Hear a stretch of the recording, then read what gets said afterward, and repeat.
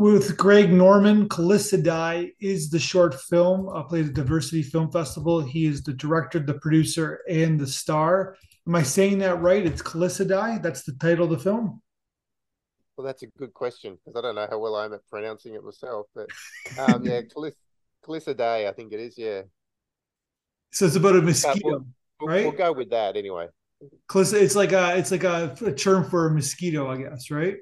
That's correct. Yeah, So to to me, give people insight, so basically you are quadriplegic, and so you directed this film. You also starred in this film, and it's almost like a.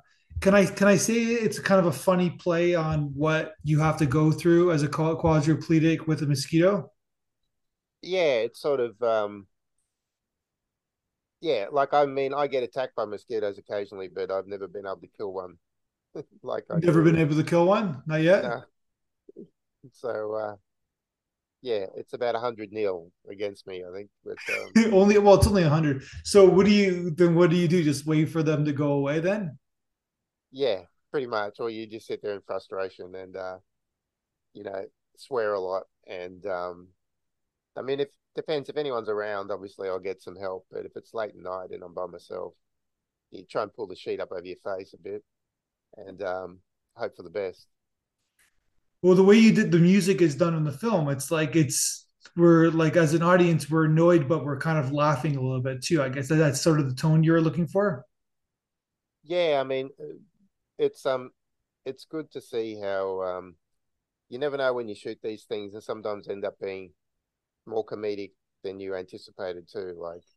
Like I do like I like I like using comedy, so it's sort of it's it's partially serious, but then also comic as well. So it's got a bit of both in it. You know? Yeah, exactly. Yeah, that to me, that's the kind of a tone where it's like a combination of laughter and sadness, I guess, right? Yeah, and hopefully relatable. Yeah, 100. Well, I think that we all are like obviously the stakes are higher, like as you said in the blog interview, like it's like high stakes, but it's like we all, but at the same time, we all can kind of relate to the annoyance of a bug that we can't kill, I guess. Yeah, definitely. So you had a rugby accident when you're 15. So then you've been high functioning quadriplegic, I guess, for the last 18 years. Yeah, 1983 it was. I so it's 30 something years now, probably close to 40 years. Oh, Um, sorry, I had the wrong date on your the wrong age on your Film Freeway page. So which which is good. Thanks you for look a saying lot I'm a bit younger too, younger. right? So Oh, yeah. there you go. So that's flattering anyway. Okay, so you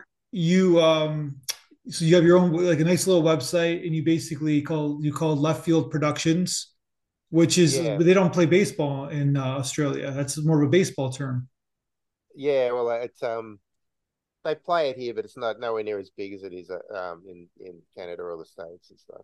Yeah. I've never really played it, but yeah, it's just that sort of out of left field term that sort of looking at things from a different angle, I suppose, is is why I coined left field productions in that sense.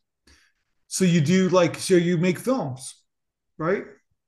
Yeah, well, lots of shorts so far, but hopefully building up into features is my aim anyway. And you obviously act too, right? Because you acted in this film as well. Yeah, I've acted in. I wouldn't call myself a great actor, but I'll act when necessary. Particularly for these kind of roles, you really um, there aren't a lot of options. I don't think. Not that I tried to cast anyone else, but there's not a huge amount of quadriplegic actors out there. So this film Close to Die, it's doing well in the festival circuit, correct? Yeah, it has. It's been pleasantly surprised. I mean, like any short film, the some people love it, and other people, aren't that enamored with it. But yeah, the people who like it really like it. So it's been great. What did you think about our audience and their reactions, our North American audience reactions to your film? Yeah, I thought they were great. It's always wonderful particularly when they're complete strangers. And I thought the yeah, it was very rewarding getting their feedback and the fact that yeah, some of the things you've been trying to achieve that you don't know whether they come across because you're so close to it, particularly once you've finished making the whole thing.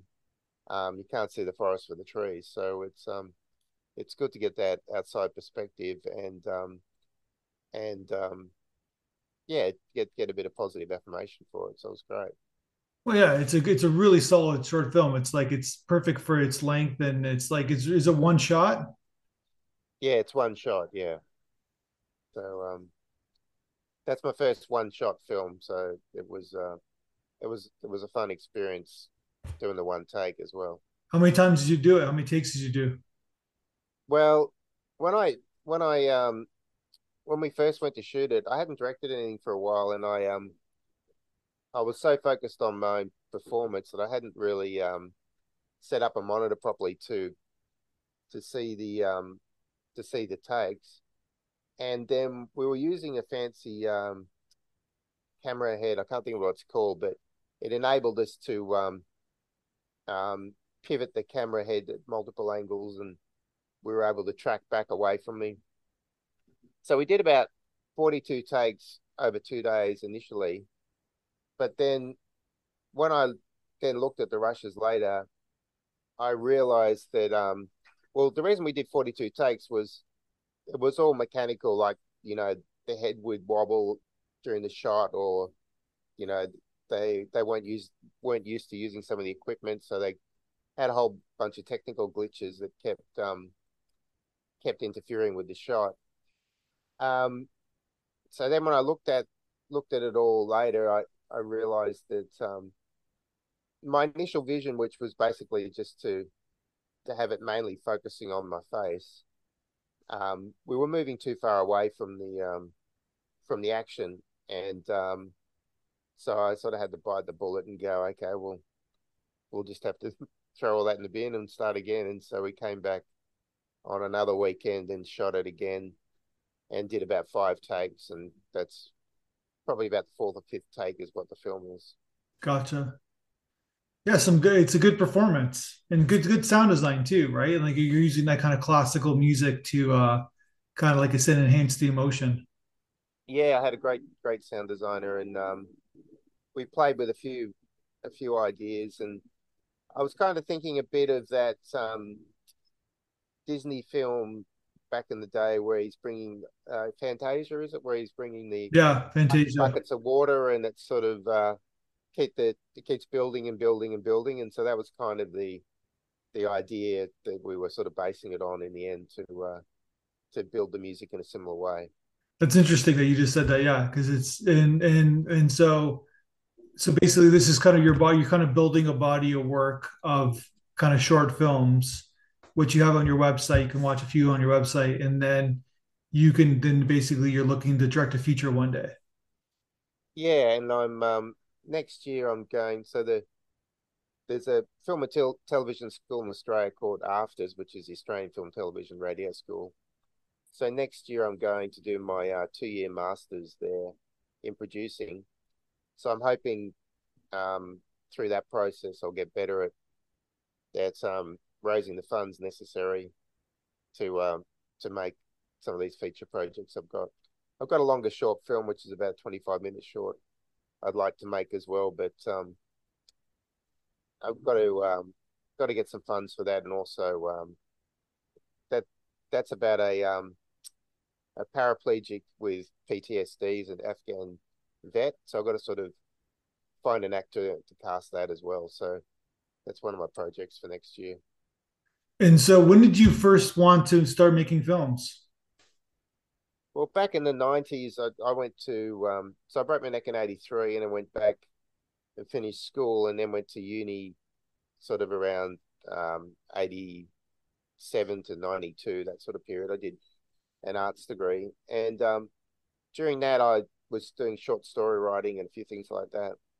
And so after I came out of that, I also started painting with a brush in my mouth, and I was painting for the mouth and foot painting artists who do those cards. And so I was doing a bit of work with them. And then I,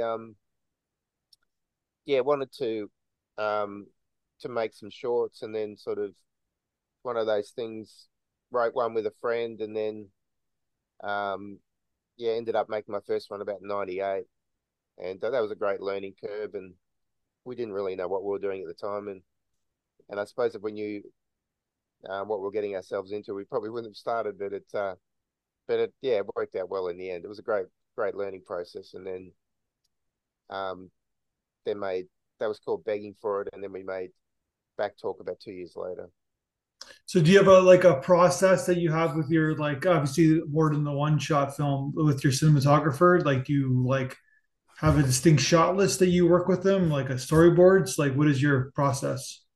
Yeah, like so for Calista Day, it was that was easy because it was just the one take really. But the yeah, what I tend to do is I go through try and storyboard things. Nowadays it's a lot easier. There's a few apps out there. Of course, I'm mainly working with a stick in my mouth and on an iPad or a computer.